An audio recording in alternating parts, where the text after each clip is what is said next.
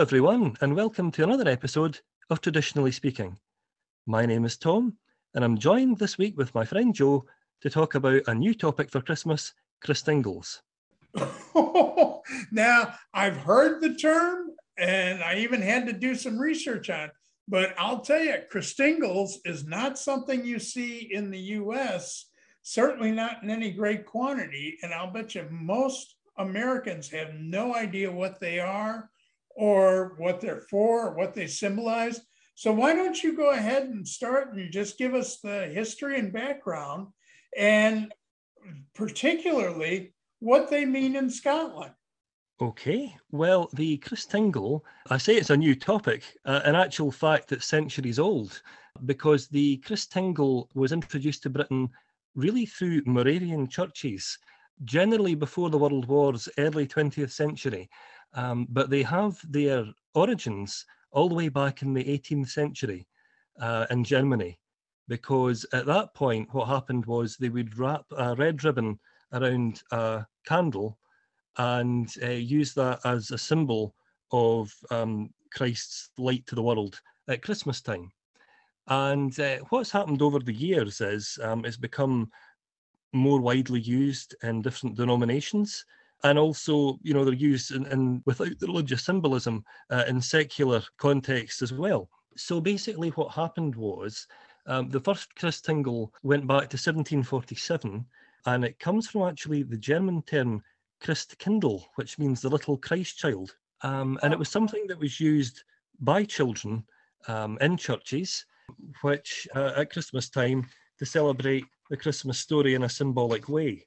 Now, are they like decorations you put in windows, or what exactly do you do with these? Where do they show up? Well, what happens is, they're traditionally used in sort of church Sunday schools and things like that.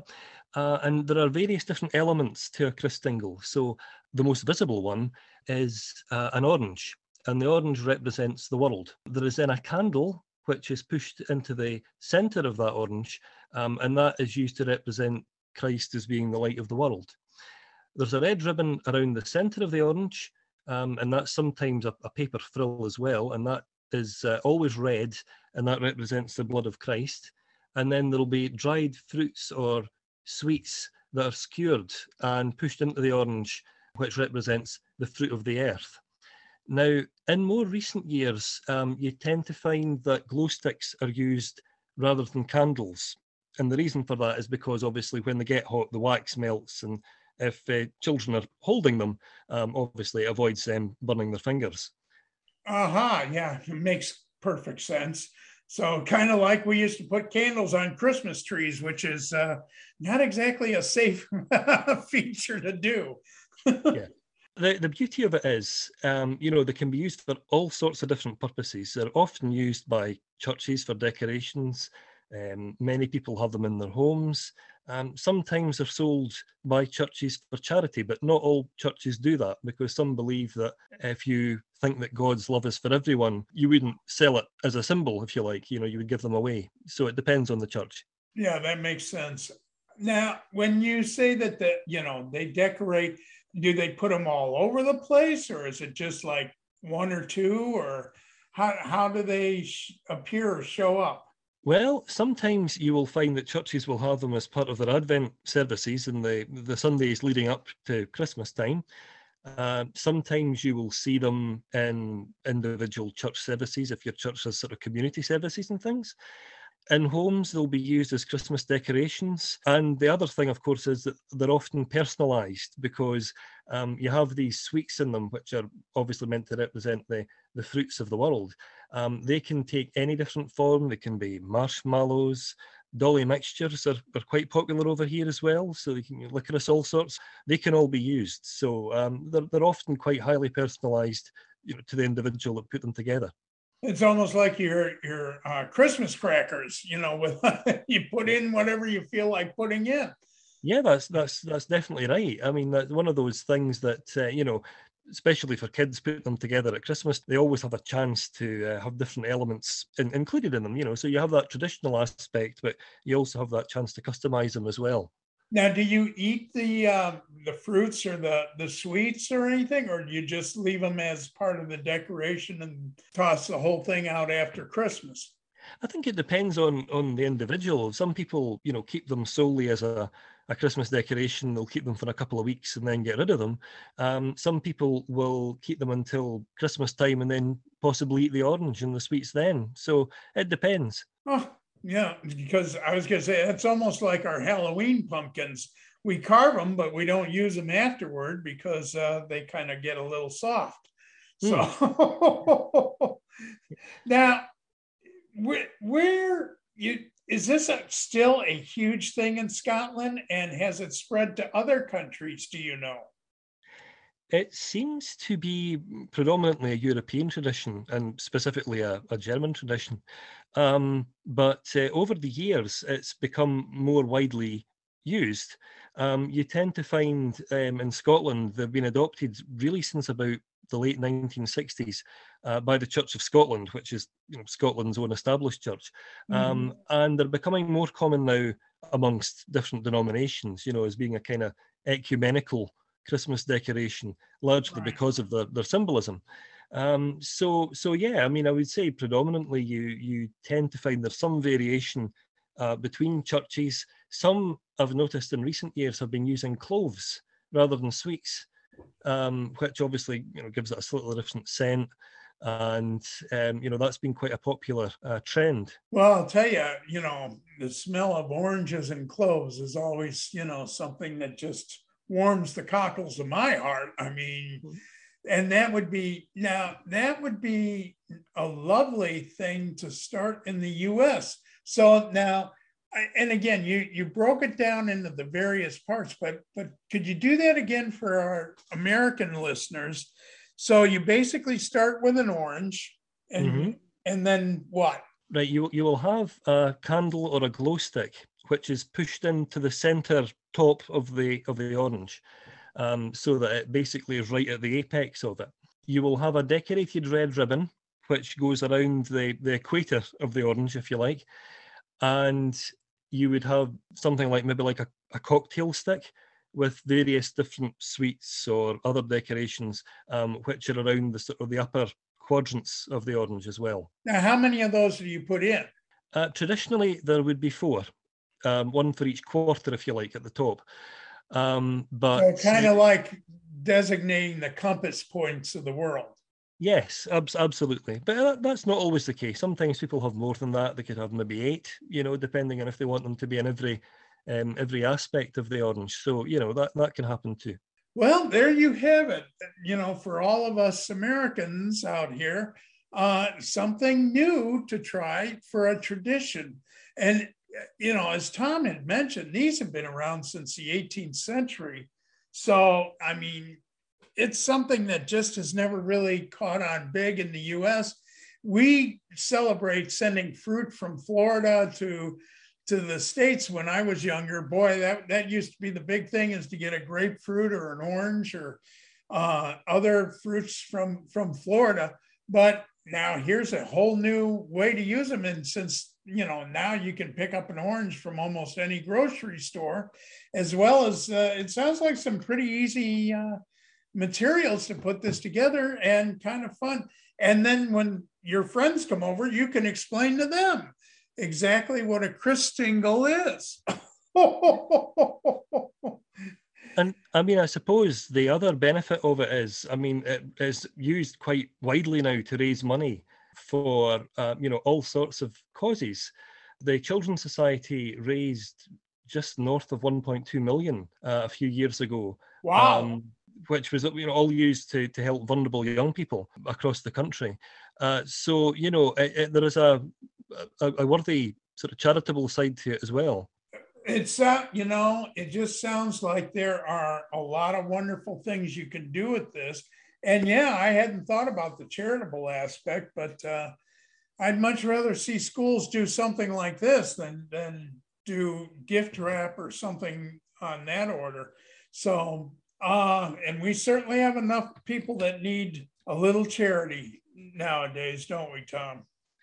Well, the beauty of it is, I mean, as years have passed, there the kind of thing that are now constructed by people who have a religious faith, people who don't have a religious faith, whereby it's not the symbolism that matters to them, but the fact that, it's something that's being made for a good cause. So, in that sense, there's a very inclusive aspect to them. So it kind of, makes it more of a secular gift or thing to do at the holidays versus a purely religious one. Yeah, that's right. I think it's broadening its appeal now in ways that perhaps wasn't the case maybe even 10, 20 years ago. Although I got to say, I like the idea of showing the light of Christ coming, because that is what Christmas is all about. And even, I constantly remind my people and the fans that it's still about Christ. It's not about just, Santa Claus and gifts and, dinners and that kind of thing. So I kind of like the symbolism on this because it is a little bit more traditional and a little more, old fashioned, if you will. So I kind of love this, but I'll tell you, whether you want to do it for charity or you want to just decorate your home with something new so you can talk to your friends about it, I think it's a great idea. So now is this still going on through other parts of Europe? Do you know? Oh, yes, absolutely. I mean, it's very popular in places like Austria and Germany where the tradition started. But the beauty of it is, of course, it's such a simple but powerful act of symbolism that it's transferred across to places like Scandinavia and, Italy and various other places as well. So in that sense, I think it's probably still continuing to spread now. Well, and it's certainly a whole lot less expensive than some of the other traditions we have at Christmas nowadays. But of course, as you rightly say, so many traditions may have possibly lost their symbolism over the years, but so many of them all hark back to the original Christmas story because initially it was Christ's Mass. So, so many of these things like holly and ivy, and I know we're going to talk about gingerbread in a later podcast. All of these things all point back to the original Christmas story. And, and that is the whole point of Traditionally Speaking, is we're trying to show people in all countries, but certainly in Scotland and the US, that there are a lot of wonderful traditions out there that shouldn't be forgotten and shouldn't be stopped. And I'll tell you, with kids nowadays, they're so into the gadgets and the electronics and that kind of, it doesn't hurt to stop and kind of go backwards a little bit and do something more simplistic like this and talk about the symbolism behind it. And I suppose that's the beauty of Christmas traditions, because some, like the Christingle, have been around for hundreds of years, but it may just be something new that you want to add to your own Christmas celebrations. Absolutely. Well, then I'll tell you, this is why we're doing this. Again, I had never even heard about it, and it wasn't until I did some research for our podcast here. And, again, I'm going to invite our listeners to tell us other traditions that they may do that we haven't touched on yet, although we may. We've got an awful lot of topics ahead of us, but we'd love to hear what you do at your home or what was started through your ancestors and such that you still keep going. So, I mean, that is the fun of Christmas, is to enjoy the holiday. And we hope you're going to enjoy listening to these podcasts to give you more ideas and more ways to do that. Yes, I think, as you say, it's one of those things, isn't it? There's always something new to discover, even if it's a very ancient tradition. There's always something new about Christmas that perhaps we hadn't known about or we're just learning about now. So who knows? There's always a new tradition to be found. And the wonderful thing about Christingles too is there's no dangerous. You don't need knives or electricity or anything else that could harm kids. So kids can absolutely work on these. And you had mentioned the charity side of this, and that would be a great thing for kids to do, is to create these and then do it for a charity that they want to support. Yes, absolutely. I mean, there's all different sort of applications and, places you can check out on the internet that have Christingles in a fundraising role. But, as you say, something that's very safe to make. A lot of people have replaced the candle now with a glow stick or some other kind of slightly safer alternative. And, a lot of people get a lot of fun out of them. It sounds fascinating. I hope to see more of them in the U.S., and I may start a few of my own. Well, I'll tell you, that's fascinating. And do you have any closing remarks on this, Tom? Well, just to say that, I hope people have found it interesting. It's one of those things that, has kind of moved beyond being solely a religious symbol to something that anyone can enjoy, no matter what their religious beliefs might be. And, ultimately, isn't that what Christmas is all about? Bringing people together. Well, I want to thank you for enlightening us about this and explaining how this came about and what it is. And I'll tell you, we're going to have a lot of interesting subjects like this. So stay tuned. I know the next one that Tom and I are going to work on is something that's near and dear to my heart. So make sure you keep tuning in, because we're going to have different subjects with every podcast. So thank you very much, everyone, for joining us. I hope you found it of interest, and also that you'll come and join us again soon.